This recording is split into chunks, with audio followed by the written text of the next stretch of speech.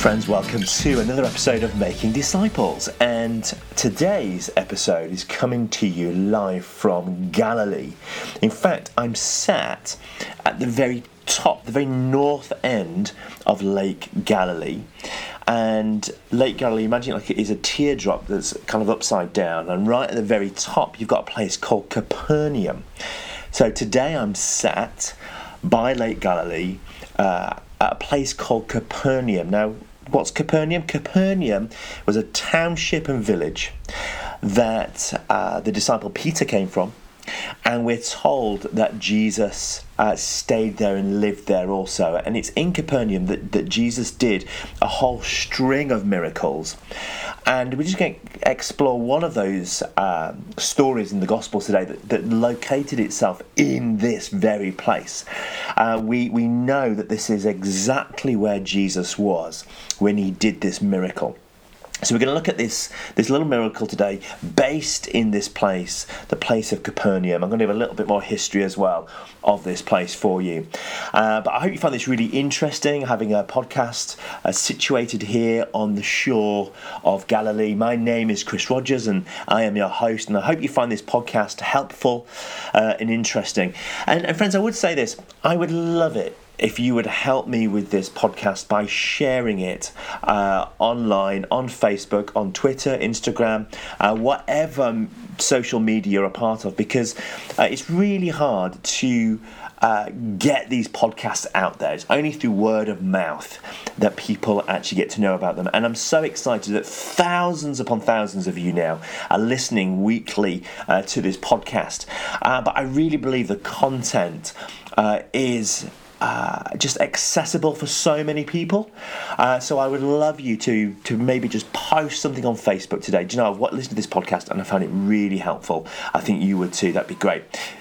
That's all that done. Now let's get on to Capernaum, Jesus, and signs and wonders of his kingdom.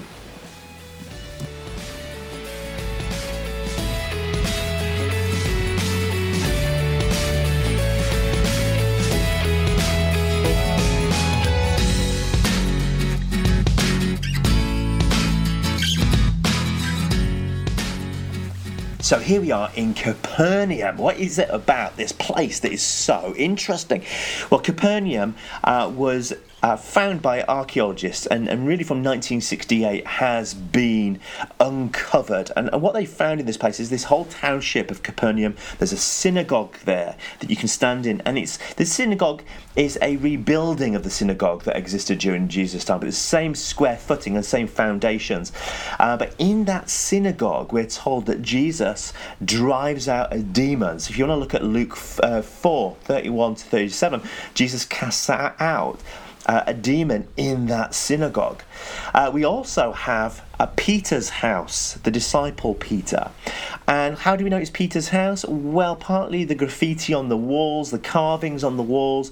One of the things that we find there is carvings of this ichthus fish. Before Christianity was the cross, or its symbol as the cross. Its first symbol was that of the fish. So that's super cool for us to find that in that place.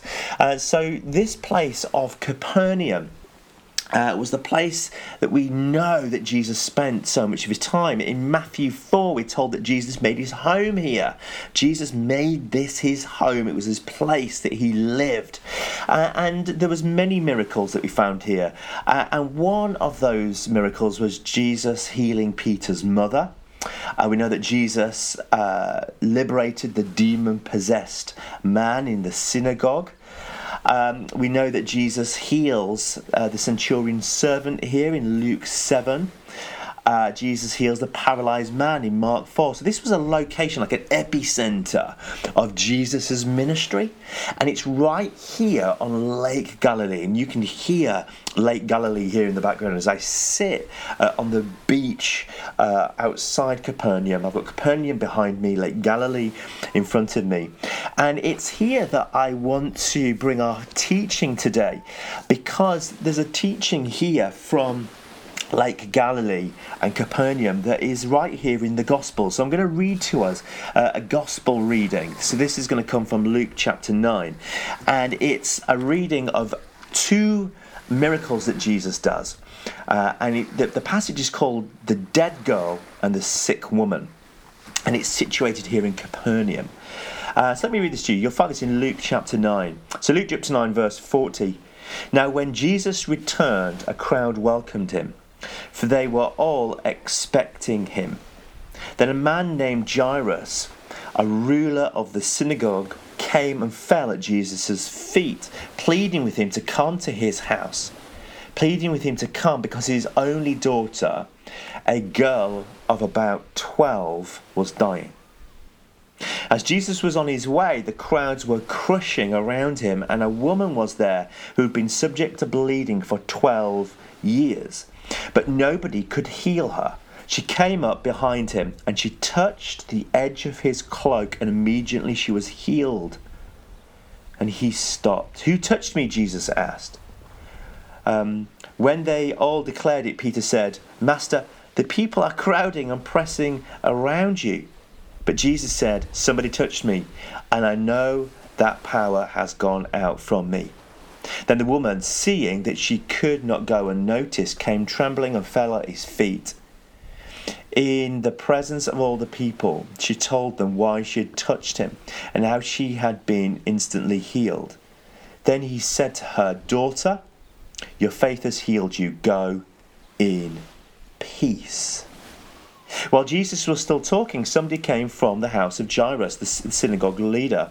Your daughter is dead, he said. Don't bother the teacher any longer. Hearing this, Jesus said to Jairus, don't be afraid, just believe, and she'll be healed.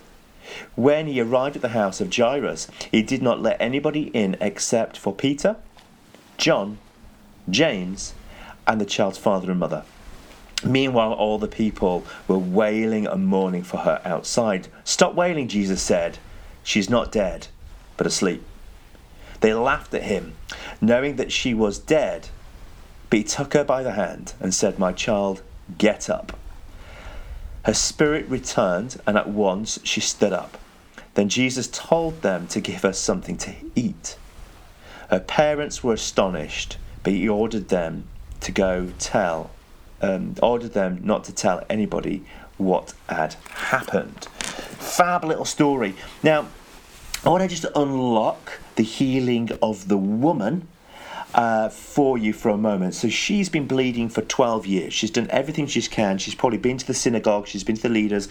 She's paid a temple tax. She's done everything she thinks she needs to do to find healing, but yet nothing is healed. And this woman has become an outcast because of her bleeding. She can't stay in Capernaum. She's obviously staying somewhere outside Capernaum. That's what would happen if you were bleeding.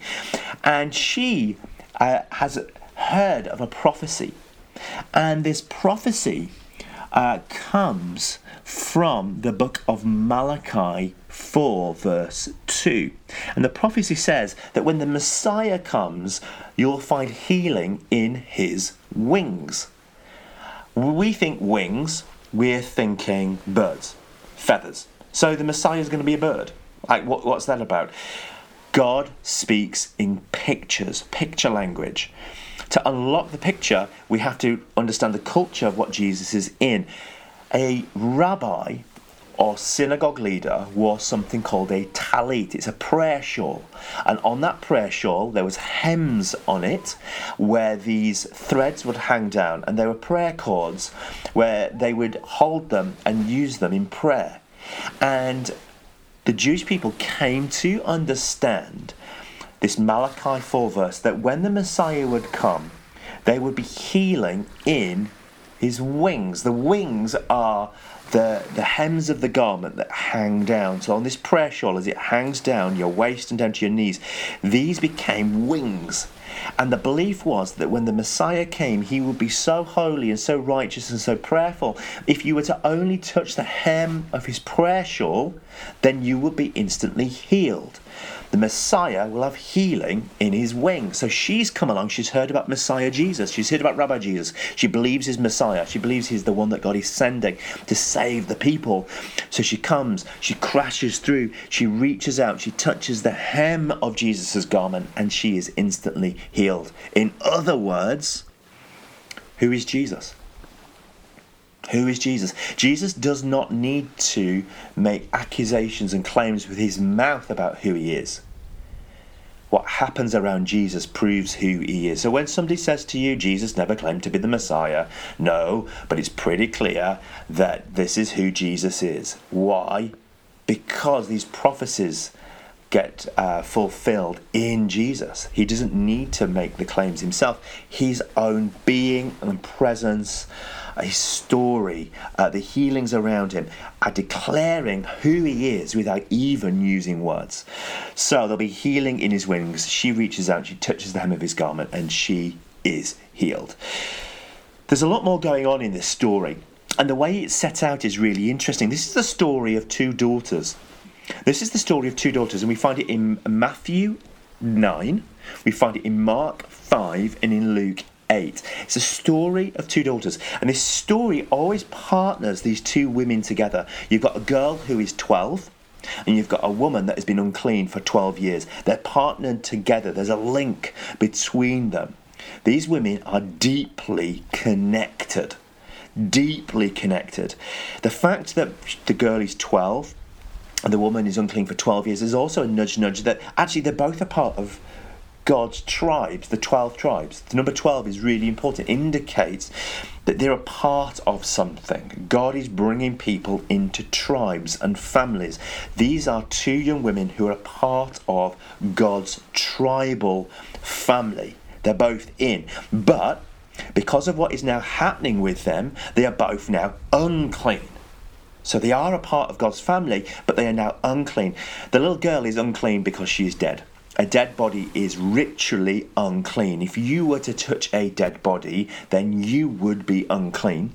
And you would have to go and bathe yourself, ritually bathe yourself to become clean again. So the girl is unclean because she's dead.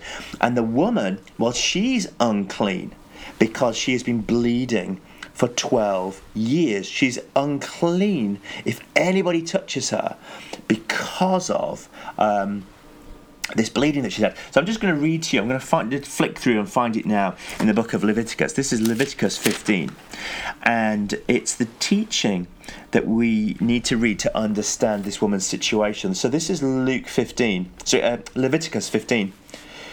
Then when a woman has a discharge of blood for many years at a time, other than a normal monthly period, or this discharge that continues beyond a period, she will be unclean as long as the discharge continues, as in the days of her period. Verse 27, whoever touches her will be unclean. She must wash the clothing and bathe with water, and then she'll be clean again until evening. But if you're bleeding and you're bleeding and you're bleeding, then you are ritually unclean. So here you have two women who were in, but are now out because they're unclean. Death and bleeding. And both of them are now almost out of this family of God. So you find this woman who's now living outside of the village because of her bleeding. And what would happen is you would end up with these little areas where people would live together who were ritually unclean. So you would have a village outside of a village where somebody had been pushed out. You can imagine the names that she has been called. Every time she's come near to the town, there's the bleeder. There is this woman. She's had names called on her, names that declare her unclean. There'd be this presumption really that she was unclean because that she's had some sexual encounter that has made her unclean. So she's now ritually unclean, and that's why she's bleeding. So they would have seen her as a prostitute. They would have seen her as somebody who is sexually deviant, and she's she's bleeding because of what she has done. So they would call her the unclean one, the bleeding one. And they would say, there goes the bleeder, there goes the bleeder. She's a social outcast, not just of society, but of her own family. And they would call her names. So here you have a girl who was in the village, but is dead. And here you have another woman who is out of the village, and she is dead. She's dead to her family. She's dead to the town. She's dead to the village. She's dead to the synagogue leaders. She's unclean and out. So one is living in the shadow of death, and the other is living in the shadow of her past. Two women deeply connected, were once in, now out. You've got a dead girl, and you've also got an unclean woman living in the shadow of death and living in the shadow of her past. So here you have this woman who has been living outside of the camp. She's lost her humanity. She's no longer human. She's a bleeder. And then you have a girl who's no longer human because she is dead, deeply connected. I want to ask this question for a moment. Somebody who's called these names for 12 years, who's now a social outcast, what does that do to somebody? What does that do to someone and their soul when they're told they are no longer fully human, they're subhuman? The effect on this woman would have just crippled her soul. She has lost her humanity. And I just want to link us with this woman for a moment. We have all got something that makes us unclean. We have all got something that makes us unclean. She's a bleeder. What are you? What are you? Some of us are unclean because of gossip. Some of us are unclean because we are liars. Some of us are unclean because we're addicted to gambling, drugs, alcohol, sex, porn, something like that. Some of us, we are unclean because we are thieves. We never want to admit it, but we steal from our workplaces. And we say, oh, it's only a minor thing, it's only a little thing, but we steal stuff. Some of us struggle with sexual immorality, sleeping around. There's many things that we can be a part of that makes us unclean. Our anger inside of us, unforgiveness, makes us unclean. We are just like the woman. We are living outside of the camp because we are unclean. The gospel is not a gospel of sin management. The gospel is a message of dead people coming back to life, death to life. That is the gospel message, and it's the gospel that we now see in this story. We've got a 12-year-old dead girl, and we've got an unclean woman for 12 years. So, what goes on? What goes down? What goes down is the woman hears of Rabbi Jesus. She hears and believes that he is the Messiah and there'll be healing in his wings. So she comes into the camp and she presses around Jesus to touch the hem of his garment. If anybody realized she was there, she could be stoned on the spot. But she's desperate. She is desperate to encounter the living spirit, the life, the resurrection that's in Messiah Jesus. And she does not care if she gets caught. She comes in, she squashes in, she makes her way, she reaches out, she's so close to the rabbi, and she reaches and touches the hem of his garment, and in that moment she is healed. That's her story. And then you got the story of the little girl who is now pronounced dead. But death to Jesus is not the end of the story that it is for us. It's not the end. Jesus comes. He only invites in the disciples and the father and mother. And in this place, he calls out to Jairus' daughter, get up. She is only sleeping. And then he says, get her food. Why would he say, get her food? It's a bit of a bizarre line. Is she hungry? Well, probably. It's this. Ghosts don't eat. Only living beings eat. He's making very clear that what is happening right now is not an apparition. she is not a ghost. She is a girl who is back to life. And he says, feed her. Feed her. Now, both of these stories of the little girl and the woman have a connective tissue. You've got the number 12. You've got them being out and now they're in. But you've also got another one. At the beginning of the story, the little girl is described as Jairus' daughter. And then at the end of the healing of the woman, Jesus turns to her and he says, daughter, go in peace. Now, let's think about these stories for a moment. She is not a daughter. She is an unclean, bleeding woman living outside of the camp. She's outside of the family. She is not in the family. She's not a daughter. But in this miracle, Jesus doesn't just heal her from her bleeding. He brings her back into the family tribe. Daughter, go in peace. Now, I want to pull this apart for a moment. Daughter, and go in peace. The word that he uses here is the word thegeta, which literally means my daughter. This is God speaking here. My daughter. She is not a woman. She is not a bleeder. She's not all of the names that she has been called. She is my daughter, Jesus says. Jesus is in the business of bringing those that are outside of the family and brings them back in. My daughter. You see, friends, names stick. Names damage us. Sticks and stones don't break my bones. Will break my bones, but names will never hurt me. Lie.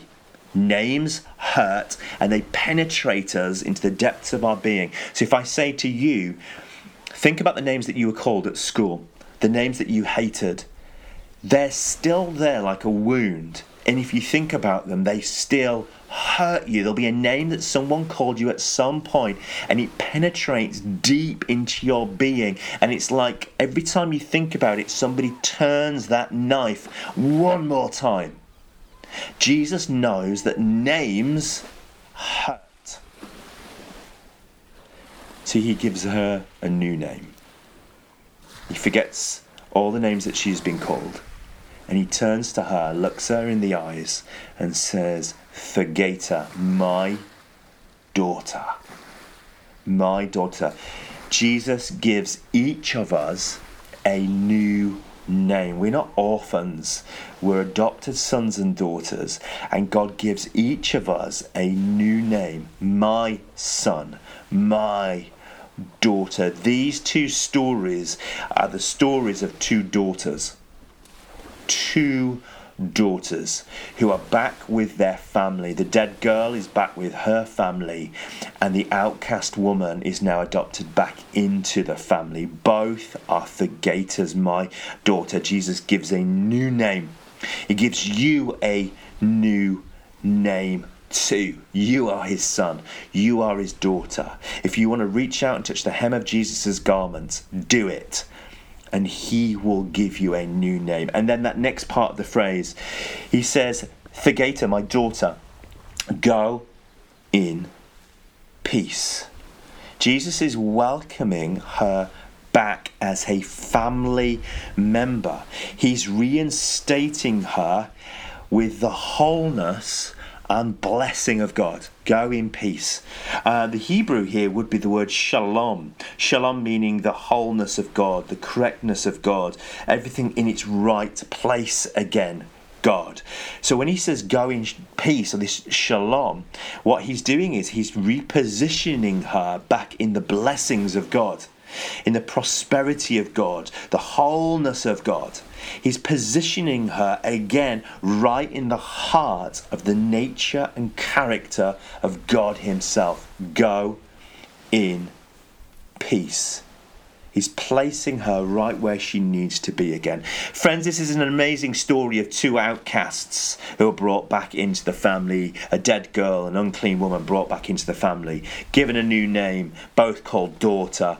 This beautiful blessing of go in peace. Go feed the girl. She's not a ghost. She's living again. What an amazing story. Friends, this all happened here in Capernaum. this beautiful location that you can find today. I encourage you, Google Capernaum, see some photographs of this place. As I sit here on Lake Galilee, you just look out, and this beautiful lake was the location of so many of Jesus' miracles. And it's amazing being here in this holy place, to be where they happened, to walk in the footsteps of Jesus. But let me tell you this, these stories happened, but they still happen. These stories didn't just happen in Galilee, in Capernaum. They happen today in your streets, in your home, in your life. God is doing the same thing he did 2,000 years ago with Jairus' daughter, and this beautiful woman, this daughter adopted back in, happens in your life and in my life. What is it that makes you unclean? That means that you are embarrassed about who you are, that pushes you away from God and away from others. And Jesus says, reach out, touch the hem of my garment, invite my presence into your life, and I will make you well, and I will adopt you as my daughter. My daughter, go in peace. Friends, we all wear labels, and Jesus takes off those labels and places us a new label. God, friends, I'm going to pray. And I want to pray that you would come to know the name that God gives you, not the name that other people give you. And I want to pray that the work that happened here in Capernaum would be at work in your life, in your street, in your home, in your workplace. And these stories of dead things coming to life, would you come to realize that death is not the end, it's only sleep. That God is waking us up from slumber. So let's pray. Heavenly Father, we thank you that you are the healing one, that you are the Messiah with healing in your wings. And God, we reach out to you today and we say, make us clean. Would you make us clean, and would you give us new names? Delete the labels that we are given and give us a new name, a new label, son and daughter. We pray that in the name of Jesus. Amen. Friends, until next time, grace and peace.